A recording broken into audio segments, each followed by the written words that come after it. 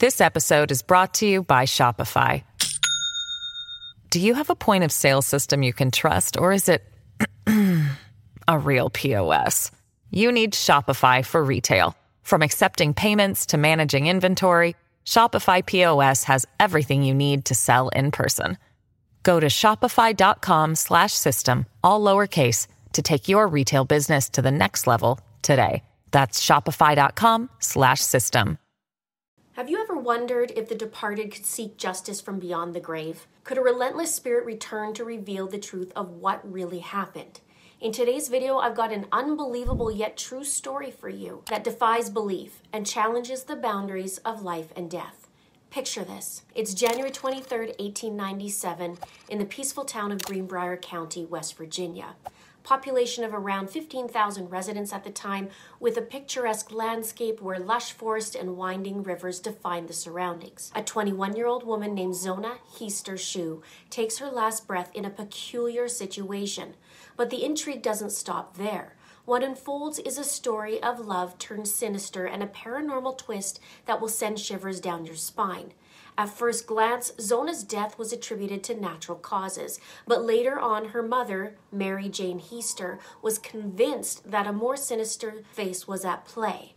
For weeks, Mary Jane prayed, hoping for a communication from Zona beyond the veil to unveil the truth, hoping that Zona would somehow communicate from the other side and reveal the true cause of her demise. Can a departed soul truly return to convey a message? How could Zona's spirit reach out from the other side, and what dark secrets might it reveal about her untimely end? Join us on a journey back in time to 1897 as we uncover the shocking story that blurs the lines between the living and the departed. This is not just a story.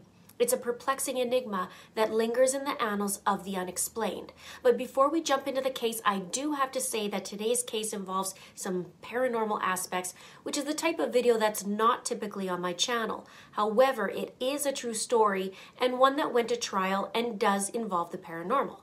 But if you do want to hear about the case anyway, then just take it for what it is, a shocking tale of mystery that continues to baffle and astound.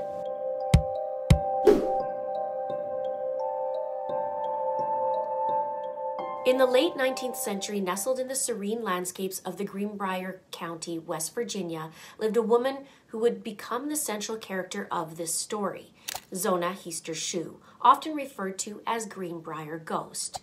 Greenbrier County, with its vast expanses of untouched wilderness, offered a tranquil yet somewhat isolated setting for its inhabitants. It was in this idyllic, small-town environment that Zona's life would unfold. Zona wasn't a stranger to life's challenges. She was the middle child in a family of 4 brothers, and her early years were marked by the ordinary trials and tribulations of rural life. Yet beneath the surface of this seemingly ordinary existence lay intriguing mysteries that would later shock you.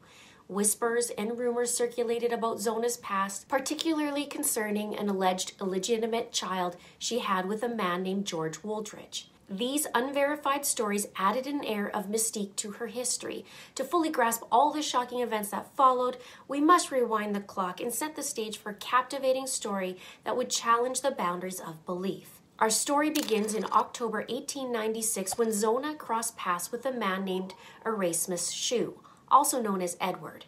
He was a 37-year-old blacksmith with an intriguing aura about him.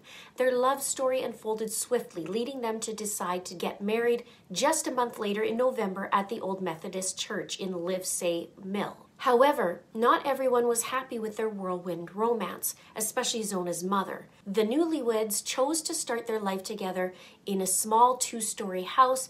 Interestingly, this house once belonged to a man named William G. Livesey, one of the town's founding figures, known for his entrepreneurial spirit and contributions to the early development of the community. It seemed like it was a start of a beautiful new chapter in Zona and Edward's lives.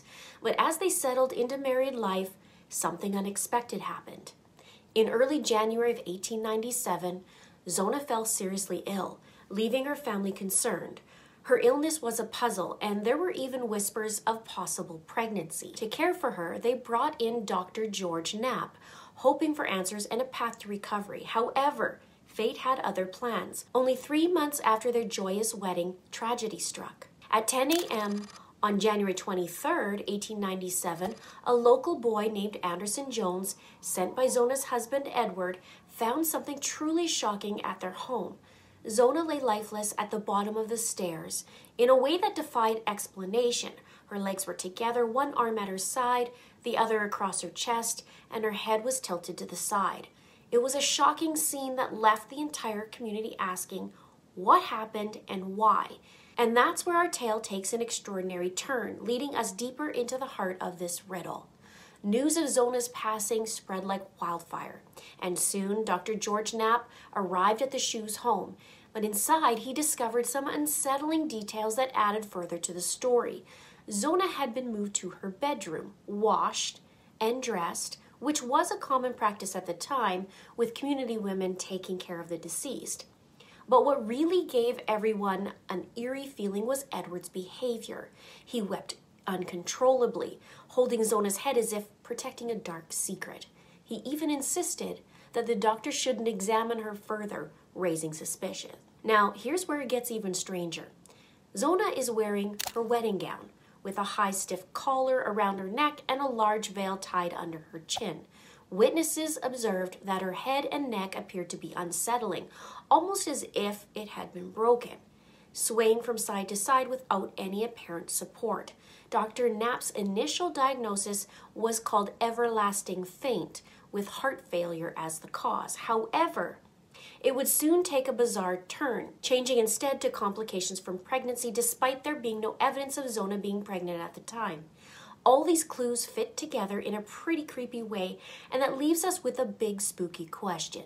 What actually happened to Zona Heaster-Shue on that eerie January day? So after Zona's passing, her body was taken to her parents' house for a wake and a funeral. It was a tradition back then, and people gathered to pay their respects. While Zona was transported from the house and put in the carriage, witnesses saw her head move awkwardly, almost as if it had been broken. Now, Edward, Zona's husband, started acting strangely. He couldn't bear to be away from her casket. He placed a pillow on one side of her face to keep her comfortable and a folded sheet on the other side for the same reason. He even covered her head with a scarf, even though it didn't match her burial dress. When questioned, Edward insisted it was her favorite scarf and that she would have wanted to be buried with it. During the funeral, some observant folks noticed that Edward's behavior was more than just grief. He seemed to be pacing around, full of energy at times, which didn't quite fit with the sadness of the occasion. Zona found her final resting place on January 24, 1897, in the Soul Chapel Methodist Cemetery, where her grave remained unmarked for over 8 decades. It wasn't until 1979 that the congregation of the church finally put up a marker, bringing some recognition to her and her tragic story. Now, here is where things take even a bigger and shocking turn. After the funeral, Zona's mom, Mary Jane, tried to give Edward the sheet he had placed in the casket, but he refused to take it. So Mary Jane decided to wash it herself. As she was washing the sheet, something terrifying happened. The water seemed to turn red, then pink, but the stain didn't go away. Mary Jane couldn't ignore strange blood stains on the sheet. But was it a vision she had? She believed that they were a sign that something really bad happened to her daughter, Zona. These astonishing clues and unsettling events further deepen the story. Mary Jane couldn't shake the feeling that something was terribly wrong with her daughter's death. She prayed day and night, hoping for a sign, a message, anything to reveal the truth about Zona's passing. One night after Zona had been laid to rest, her mother, Mrs. Mary Heaster, was in her room praying. Suddenly, she heard strange rustling sounds like the swishing of clothes. Startled, she turned to see what she thought was a ghostly figure standing before her. It was Zona's spirit. Although Zona's lips seemed to be moving as if she wanted to speak, the apparition soon vanished, leaving her mother in awe. Mrs. Heaster had no doubt that it was her daughter's ghost who had appeared before her. Overwhelmed with grief and seeking answers about Zona's death, she continued to pray, hoping for more contact. To her amazement, Zona's ghost returned not just once, but 4 times. Each visit was eerie and unsettling. During these ghostly encounters, Zona revealed a chilling tale. She described how her husband, Erasmus, also known as Edward Shue, had been cruel to her. One evening, in a fit of rage over the absence of meat for dinner, Edward had violently attacked her. He had squeezed her neck so forcefully that it had broken her windpipe and torn ligaments. In a macabre gesture, Zona even demonstrated how her head could turn completely around, confirming that her neck had indeed been broken. Mary Jane believed her daughter's ghostly revelations. She was convinced that Zona hadn't died of natural causes but had been murdered instead. She shared these shocking encounters with her neighbors, and the story quickly spread throughout the neighborhood. Mrs. Heaster was known for her honesty and credibility, which lent weight to her account. During the third and fourth visits from Zona's ghostly presence, the deceased daughter provided her mother with all the gruesome details of her murder. She even guided her mother to a specific location near a rocky fence. The revelations from Zona's ghost played a crucial role in the subsequent trial of Erasmus, aka Edward Shue.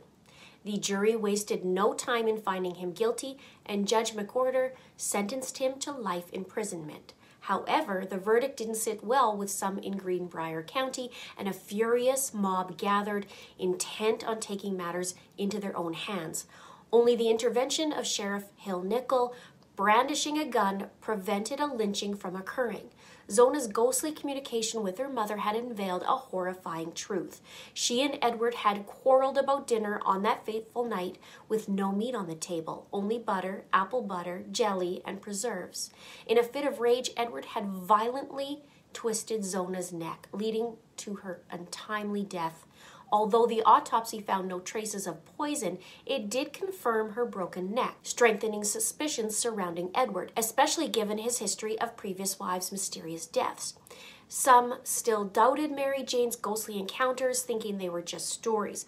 But what's really strange is that the things Zona's spirit revealed matched the results of the autopsy, confirming how Zona had truly died. Mary Jane's revelation about her daughter's spirit encounters was shared with several people. Her brother-in-law, Johnson Heaster, found her story intriguing and decided to approach Edward.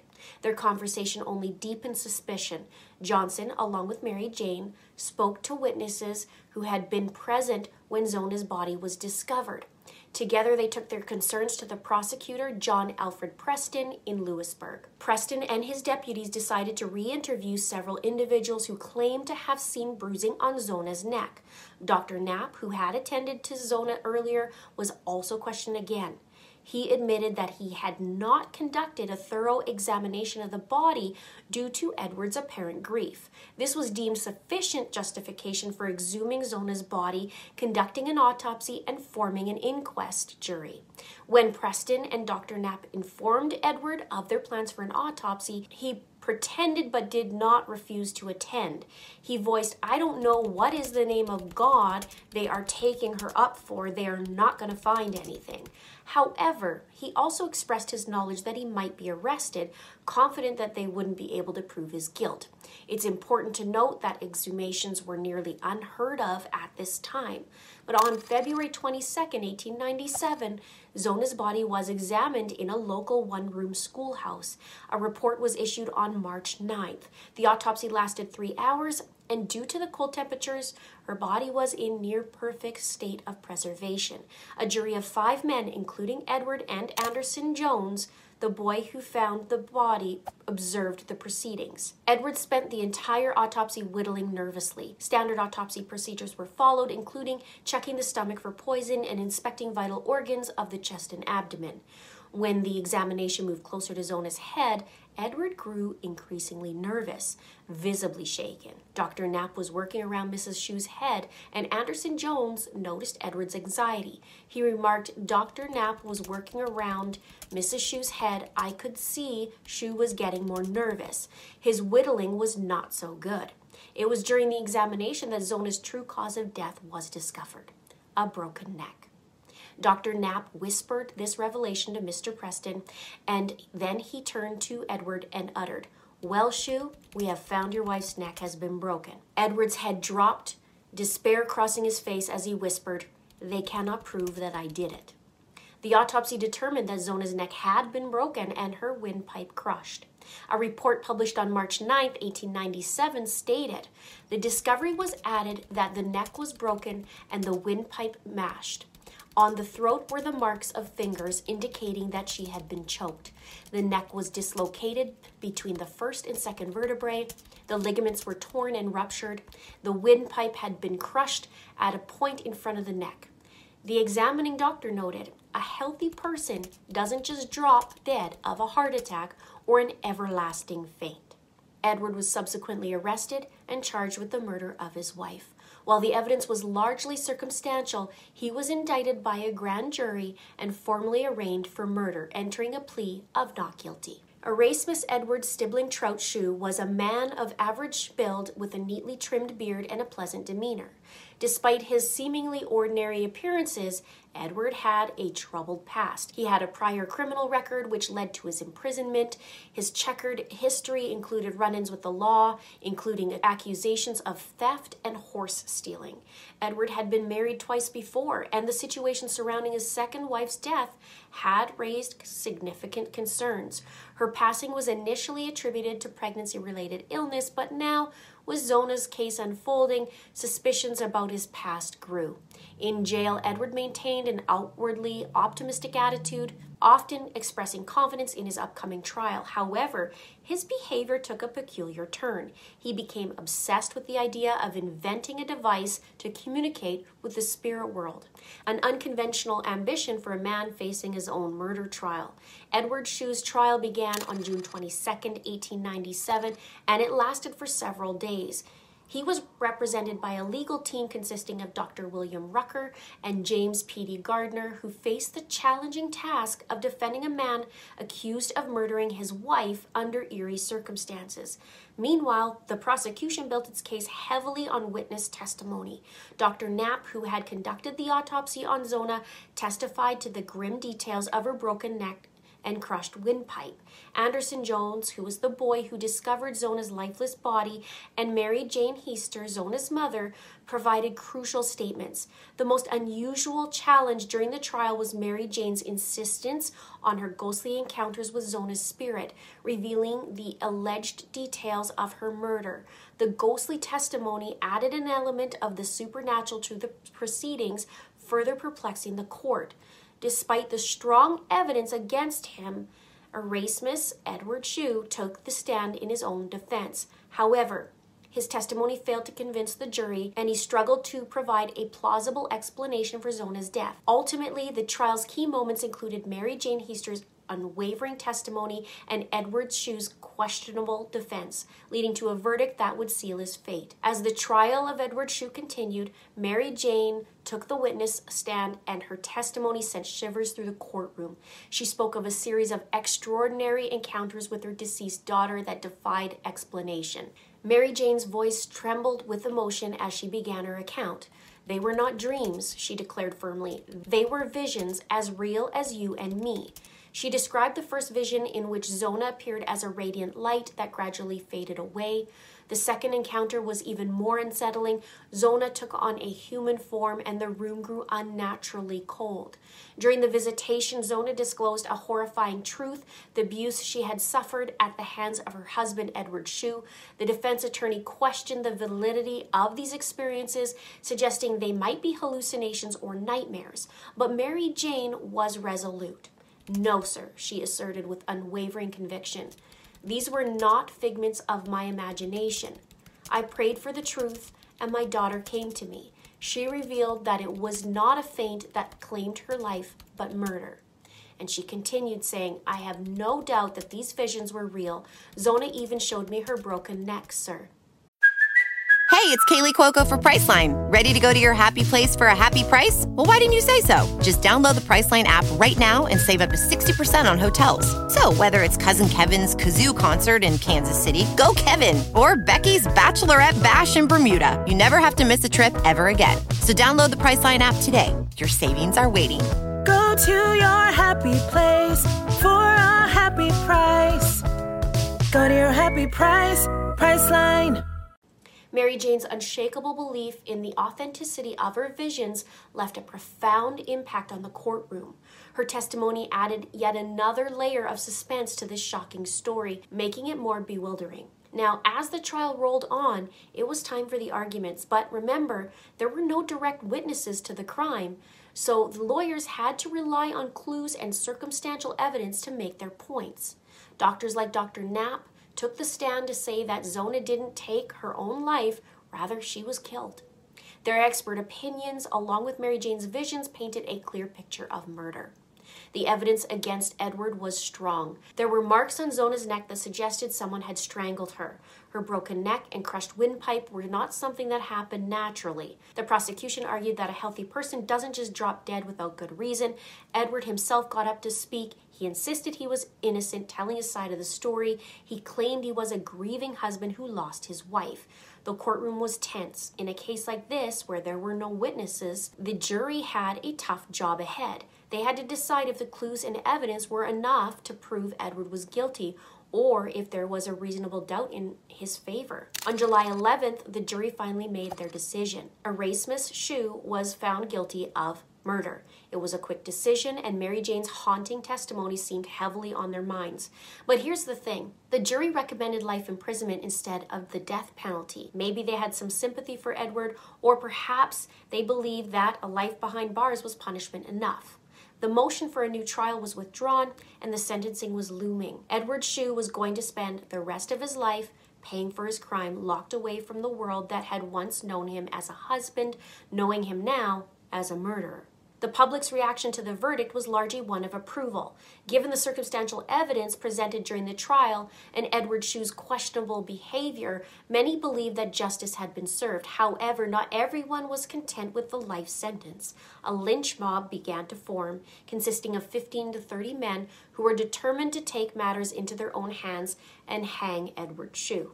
The situation grew tense, but fortunately, the mob disbanded without carrying out their deadly plan. Some of its organizers even faced legal consequences for their actions. It was a reminder that even in the pursuit of what they believed to be justice, the rule of law must prevail. Following his conviction, Erasmus, aka Edward Shue, his fate took a grim turn. He was sentenced to life in prison and incarcerated at the West Virginia State Penitentiary in Moundsville. However, his time behind bars was short-lived. On March 13, 1900, just 3 years into his life sentence, Edward succumbed to an unknown epidemic. He was laid to rest in an unmarked grave in a local cemetery where his remains would rest in obscurity. Unfortunately, the legacy of the trial faced a tragic setback. Many trial details and court records were lost in a later fire, leaving only the sensational testimony as part of its lasting legacy. Mary Jane Heister, Zona's mother, held fast to her beliefs until her passing in September 1919. She never wavered in her conviction that her daughter's apparition had visited her, bringing a clear message from beyond the grave. Her unwavering faith in the truth of that message remained with her until the end, a testament to a mother's enduring love and the enduring mysteries of the Zona Shue case. In the heart of West Virginia, a state historical marker stands as a shocking reminder of a unique and eerie tale. The marker, nestled near the cemetery where Zona Shue rests, pays homage to the bizarre circumstances surrounding the untimely demise. As you read the inscription on the marker, a profound sense of intrigue and uncertainty takes hold, reminding us that history often conceals perplexing secrets that can leave even the most seasoned minds in contemplation. Think of Zona Shue's story like a tricky puzzle where it's tough to tell the living from the departed at that time. In a world where cold, hard evidence often reigns supreme, this case reminds us that the supernatural can creep into the most unexpected corners of our lives. It's a story that keeps us on the edge of our seats, a vivid reminder that the unexplained still holds sway over our imaginations. The conviction and unwavering belief of Mary Jane Heister, coupled with the spectral testimony of her daughter, etch the story into the annals of the inexplicable. The story reminds us that history has many mysteries that can still give us the creeps, even after a long time. There's a haunting story in the early 1900s of a woman who had a propensity to kill her husbands, among others, including her brother-in-law and her own daughter. She got away with it for several years until she didn't. She was known as the first female serial killer in Idaho, Kind of like the modern day Lori Daybell, she used paper to kill her victims. Check it out right here. Thanks for joining us on It's a Crime. Stay tuned for more thrilling cases, and remember to subscribe and hit the bell so you'd never miss an update. See you in the next video. Everybody in your crew identifies as either Big Mac Burger, McNuggets, or McCrispy Sandwich. But you're the Filet-O-Fish Sandwich all day. That crispy fish, that savory tartar sauce, that melty cheese, that pillowy bun. Yeah, you get it. Every time. And if you love the Filet-O-Fish, right now you can catch 2 of the classics you love for just $6. Limited time only. Price and participation may vary. Cannot be combined with any other offer. Single item at regular price. Ba-da-ba-ba-ba.